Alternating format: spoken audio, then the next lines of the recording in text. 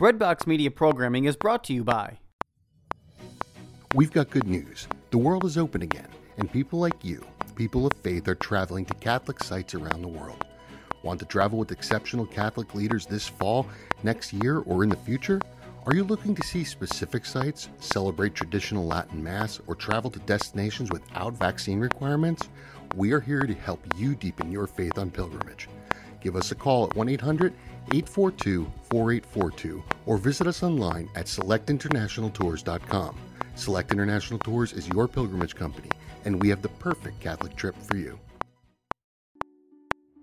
Are you looking to serve God and society? Consider putting your gifts to work as a lawyer. Ave Maria School of Law has been educating faith-filled lawyers for over 20 years. Ave Maria School of Law is committed to training lawyers to use law appropriately around the moral issues of our time. Visit avemarialaw.edu to learn more about integrating your faith with a law degree. Whoa. Okay, we're going to dive into James. James is a book that is amazing in the Bible. It is in your face. And I don't know if you know this, but Martin Luther, the one who started the whole spin-off out of the Catholic Church, basically wanted to take the book of James out of their version of the Bible. And it didn't happen, thank God. There's one section in James that basically says, faith without works is dead. And Luther says that you don't have to have works with faith. You just need to believe and you're saved. And I don't know about you, but that just goes contrary to everything that you read in the Bible. We are called to change. We are called out of this world. And as I read this chapter 4 in James, which is where we're going, you will see that clearly. For those who are new, I say this all the time. Read the book of James. It's so simple, so short, so in your face. And we're going to do that over the next couple of days because I'm not sure all of you have done that. I'm not sure you all do what I say. And there is actually a chapter about the tongue, and we'll get to that. But this is I wanted to start with chapter 4. Don't know why. I felt maybe over this holiday weekend, we may have, not been the best righteous, holy witnesses. I'm not sure. Holiday weekend here was the Independence Day celebration in America. And I don't know, maybe this is something you need to read yourself and sit with. Okay, chapter 4. We're going to read the whole thing. First section is called Causes of Division. Now, if you actually get the usccb.org email that has the daily readings in it, you will see asterisks or little letters or hyperlinks all over the place. All you have to do is click on them, and it gives you context to what you're about to read. It will also give you other Bible verses from the Old Testament and the New Testament that support what you're reading in this particular book. It's really quite cool. So, Causes of Division has an asterisk next to it. So I'm going to click that and just kind of give you an idea of what the heck are they talking about here. The concern here is with the origin of conflicts in the Christian community. These are occasioned by love of the world, which means enmity with God. I can never pronounce that word. Enmity. E-N-M-I-T-Y. I always want to say E-M-N-I-T-Y. Enmity. But that's not the right way. Okay, goes on with, further, the conflicts are bound up with failure to pray properly. That is, not asking God at all or using God's kindness only for one's pleasure. Let me reread that. The conflicts are bound up with failure to pray properly. That is, not asking God at all or using God's kindness only for one's pleasure. Okay, let's look at this. In contrast, the proper dispositions are submission to God, repentance, humility, and resistance to evil. This is the sum of the Christian walk in a brief paragraph by the Catholic Church. This is why the Catholic Church and the book and the descriptions and all of the stuff behind it helps us to truly interpret the word. Otherwise, like we have today, we have thousands and thousands of different people out there interpreting the book all on their own. And this Bible came from the Catholic Church. It was handed down from Jesus. He gave us the descriptions and the meaning and the translation. So it's kind of cool when you go into the usccb.org thing, blah, blah, blah, blah, blah. Okay. We haven't even started reading. Let's get moving. Okay, so the cause of division. It's really us. It's our own internal division with God in terms of, are we worldly? Are we holy? Who do we love? Okay. Where do the wars and where do the conflicts among you come from? Is it not from your passions that make war within your members? You covet, but you do not possess. You kill and envy, but you cannot obtain. You fight and wage war. You do not possess, because you do not ask. You ask, but you do not receive, because you ask wrongly to spend it on your passions. Adulterers, do you not know that to be a lover of the world means enmity with God? Therefore, whoever wants to be a lover of the world makes himself an enemy of God. Or do you suppose that the scripture speaks without meaning when it says, the spirit that he has made to dwell in us tends towards jealousy? But he bestows greater grace. Therefore, it says, God resists the proud, but gives grace to the humble. So submit yourselves to God. Resist the devil, and he will flee from you. Draw near to God, and he will draw near to you. Cleanse your hands, you sinners, and purify your hearts, you of two minds. Begin to lament, to mourn, to weep. Let your laughter be turned into mourning, and your joy into dejection. Humble yourselves before the Lord, and he will exalt you. Do not speak evil of one another, brothers. Whoever speaks evil of a brother or judges his brother speaks evil of the law and judges the law. If you judge the law, you are not a doer of the law, but a judge.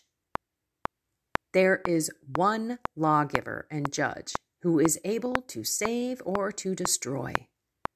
Who then are you to judge your neighbor? What do you think? All right, I want to say, if I go back up to the word adulterers, because I made that a big deal, this is important. You may have been like, well, I'm not an adulterer. I've never slept outside of my marriage.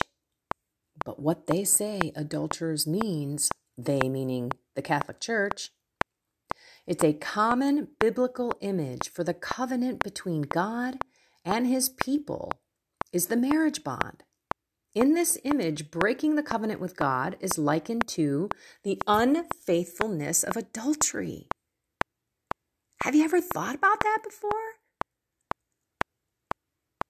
That when you ask wrongly and we do things that are worldly, that we are cheating on God. We're having an affair, an adulterous affair with Satan. Man, that's powerful. Okay, we have 1, 2, 3, 4, 5 verses left. They're almost one sentence long, each one. Warning against presumption. Oh, look at here. It has a little asterisk. What does it say? The uncertainty of life, its complete dependence on God, and the necessity of submitting to God's will all help one know and do what is right. To disregard this is to live in pride, and arrogance. Failure to do what is right is a sin. All right. Starting with verse 13, again, still in chapter 4 of James. Come now, you who say, today or tomorrow we shall go into such and such a town, spend a year there doing business and make a profit. You have no idea what your life will be like tomorrow. You are a puff of smoke that appears briefly and then disappears. Instead, you should say, if the Lord wills it, we shall live to do this or that. But now you are boasting in your arrogance. All such boasting is evil. So for one who knows the right thing to do and does not do it, it is a sin. Okay, this is kind of loaded here. But bottom line, if, number one, the causes of division between us and God are us choosing our own desires, us looking towards worldly things, and basically cheating on God. And we are not even asking in the right way for things in our lives. When I coach all of my clients, I make sure that when they pray their prayer of petition, because we all have prayers that we want God to answer, we must say, only if it's your will, Lord. And you can see that at the bottom in the presumption section, right? Warning against presumption. So in other words, hey, I'm going to go spend a year doing business, making profit, all this kind of stuff. It may be for God, but maybe you're doing it for the wrong reason. Maybe you're trying to do it for money. I know for me, in the beginning of my ministry, I was all about making money because I left a whole bunch of money on the table and I was the breadwinner. And I was doing it for the wrong reasons. I still wanted to get out there, but I wanted to make a lucrative living like I did in corporate America. It wasn't until I had to pray and ask for the detachment from money did I realize that I'm not going to have a lucrative career here. I mean, I have to be honest with all of you. If I were to live on my own with no savings, I would not be able to even live in a studio apartment, and I would have to have a car that had no payment. This is like poverty thing, but this is not why I'm doing it anymore. All I'm trying to do right now with my husband who's retired is try to pay for healthcare. I'm not going out and hiring people. I'm not rolling in the money. I have a $4.99, YouTube thing, and it's, I am not monetizing everything. I remember, I was talking with Sonia Corbett, and she was like, you've got to monetize everything you do. And I said, I don't know if I can. I just, is that really what God wants me to do? And then I went out to her thing and I'm like, oh my gosh, she sells a prayer program for $400, $250 for this. And I'm shocked. My prayer program is $1 a day. It's 40 days. I mean, I did that on purpose because I don't feel like I should be making this massive profit. I just want to be able to live and pay for healthcare. And I still can't do that. So when it all comes down to it, it's just God. It's your will. I give it to you. Lord, I would love to make money at this, but only if it's your will.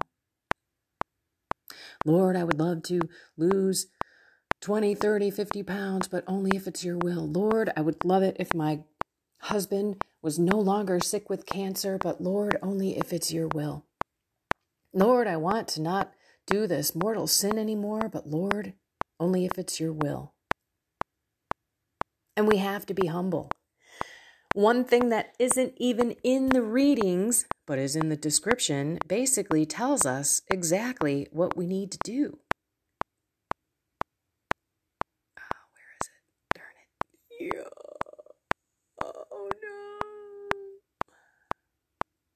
I had it here. Hold on. Work with me. Bear with me. Bear with me.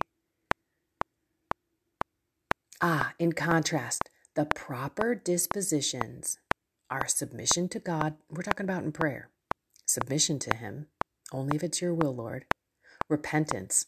I am so sorry for being such a pig, for being such a heathen, a hedonistic, pleasure-seeking, worldly person. Humility. Lord, I kneel before you. I give you everything. I am yours. All of my selfish desires, please take. And then lastly, the resistance to evil. So we have to turn away from those things. We have to love God. We need to not have an adulterous affair with Satan. A whole new way to look at this.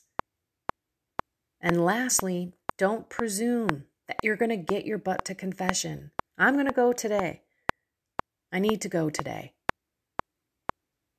Not that I have massive things to get off of my soul, but it's been a couple of weeks. And I feel like I need to humble myself and say, look, I'm looking at my life. I'm looking at how I'm treating others, my brothers and me and you. And I need a fresh start. So let's remember, prayer to Him only if it's His will. Always start with it, end with it, in the middle of it. Just be like, Lord, this is what I want, but I don't know. If my desires are worldly and selfish or jealous or whatever. So your will be done. Again, submission to God, repentance, humility, and resist evil. Let's pray. In the name of the Father, and of the Son, and of the Holy Spirit, amen. Oh, Father, thank you always for opening our eyes and touching our hearts and slowly but surely changing them from the rock that they are, this worldly, black, selfish, jealous, hard rock, into the beautiful heart of flesh with love and kindness and mercy, patience, piety. We ask for it all. Only if it's your will, shower those beautiful fruits of your Spirit. Pour grace into our hearts so that we can submit to you. We can be repentant. We can have the humility that is opposite of pride and the resistance to evil, to Satan, and all of the minions that live to taunt us, live to pull us into hell. We ask for you to pour your precious blood over us today. Protect us from evil. Mary, take our left hand. Holy Spirit, take our right. All you holy angels and saints, and most importantly, our guardian angel, please lead us, guide us, protect us, give us clear messages from the Lord, and always lead us to the Sacred Heart of Jesus. In your name, Jesus, we pray. Amen. In the name of the Father, and of the Son, and of the Holy Spirit. Amen. Wow. James, what an awesome book. Let's not cheat on God. What do you think? Let's have one of the most important covenant marital relationships. This is another reason why matrimony is God's. Marriage is God's. It's not a state. It's not a governmental thing. This is a heartfelt covenant, and our salvation depends on it. So let's not cheat on God, and let's get our butts into confession. Let's not presume that we're going to have that opportunity. All right, everyone, I love you all. Find something more with God today, soul, mind, and body, that love affair, that commitment, that covenant, and don't forget to submit to Him, repent, have humility, and resist evil. Have a blessed and inspired day.